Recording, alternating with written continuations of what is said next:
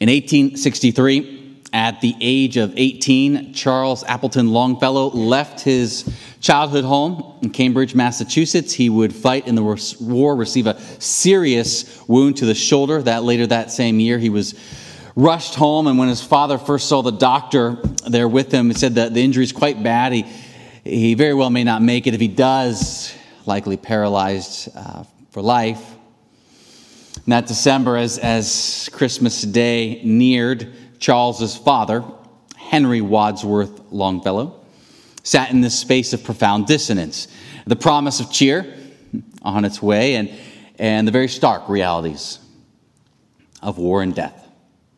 He wrote a poem that month called Christmas Bells. It begins, I heard the bells on Christmas Day, their old familiar carols play, and wild and sweet the words repeat of peace on earth, goodwill to men.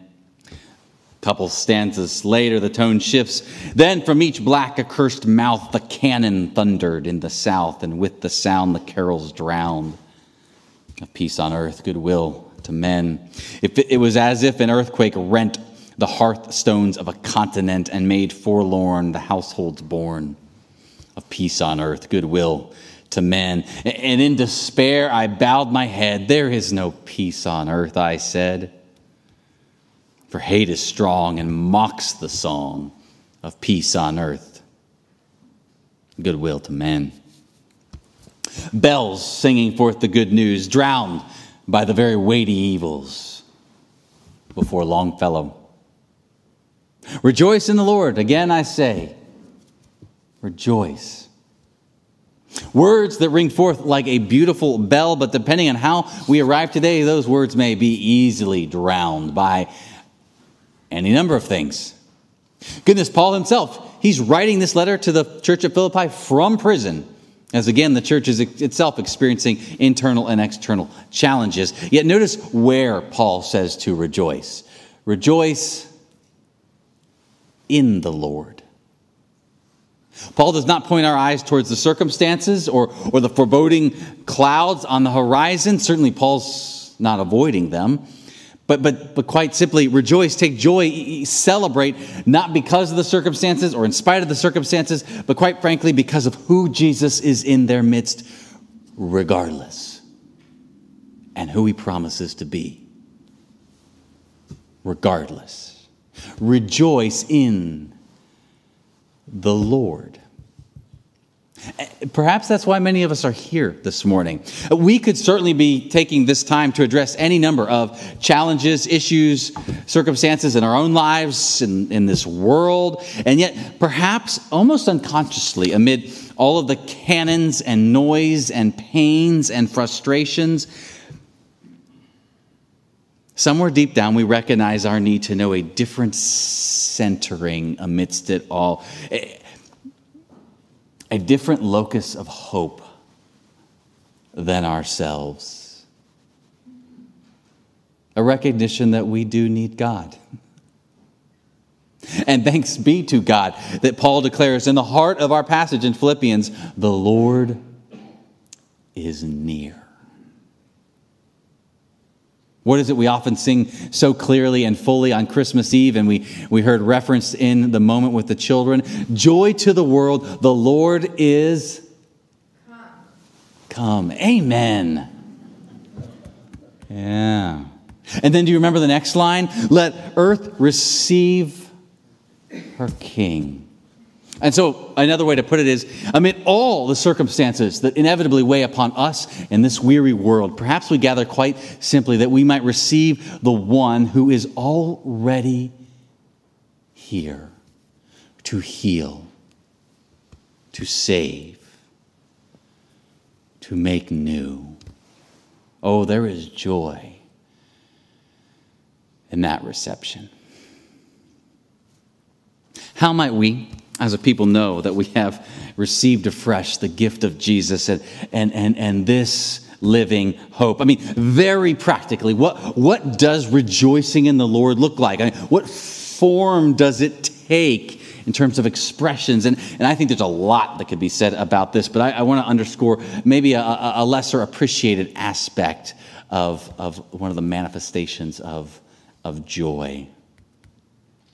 I recently heard on NPR a story of this woman named Stephanie, who in her young adult years joined this Alcoholics Anonymous group. And this group really did help get her sober after a handful of relapses in there as well.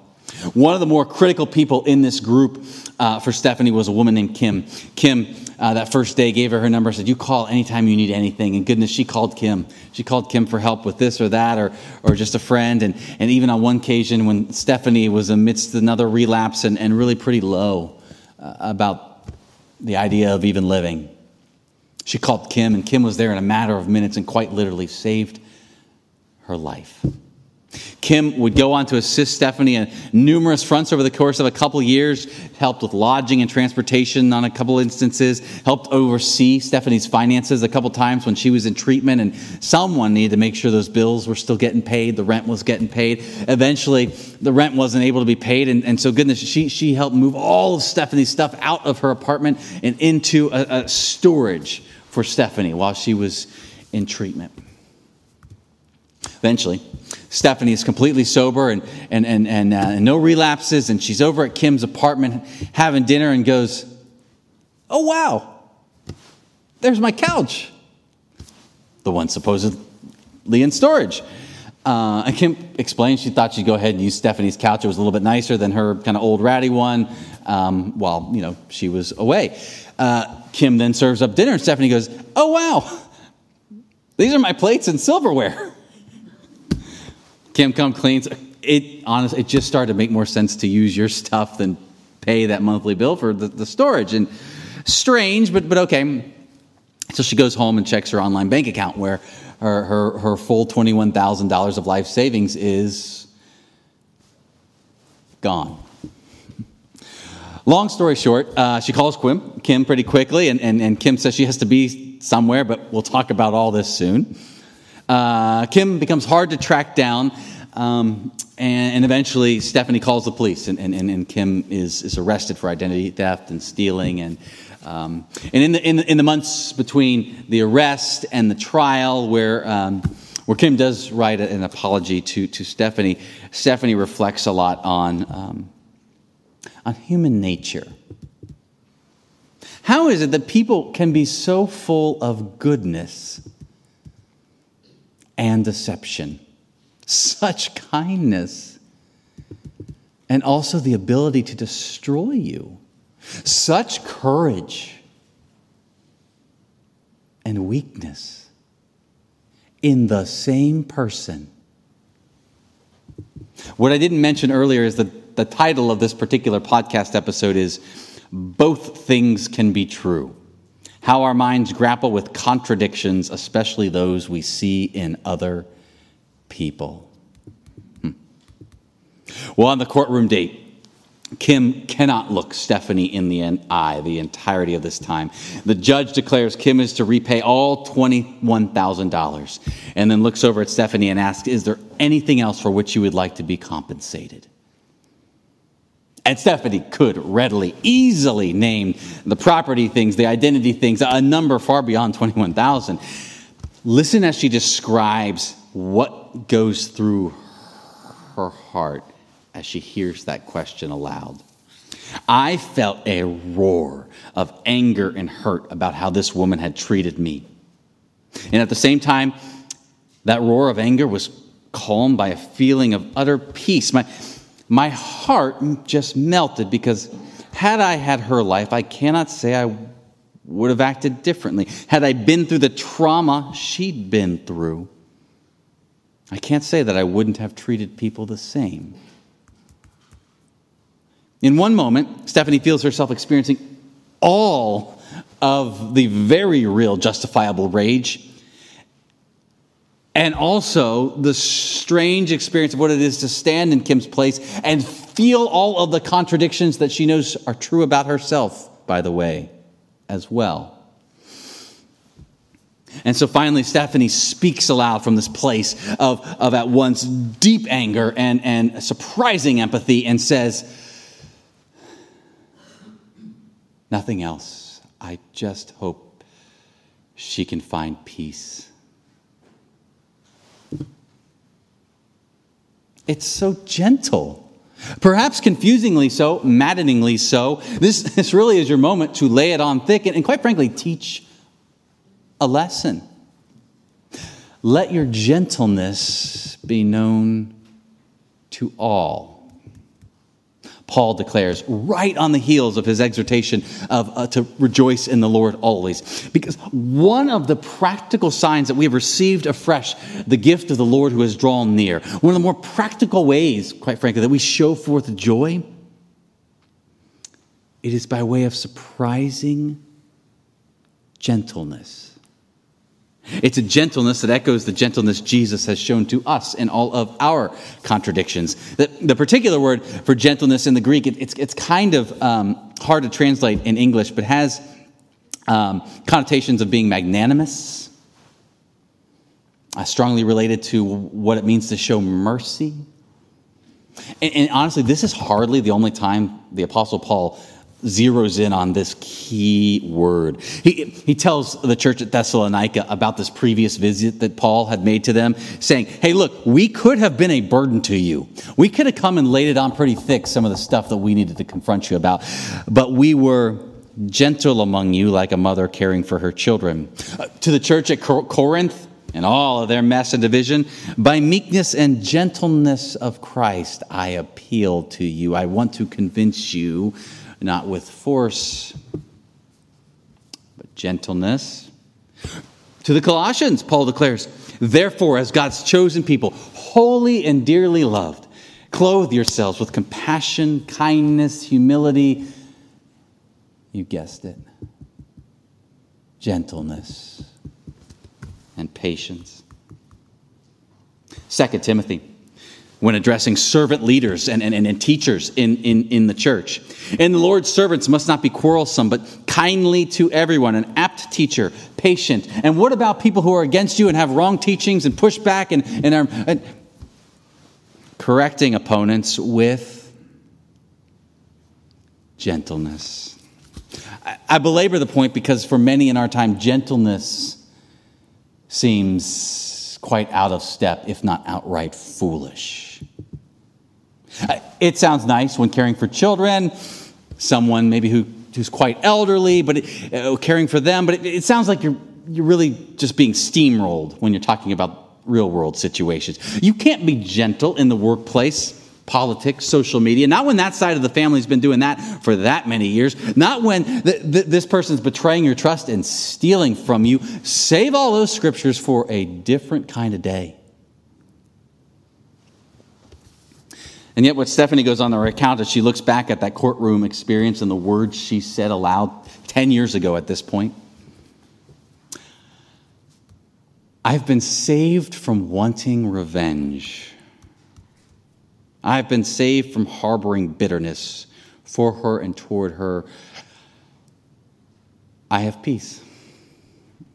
For her, gentleness was strength.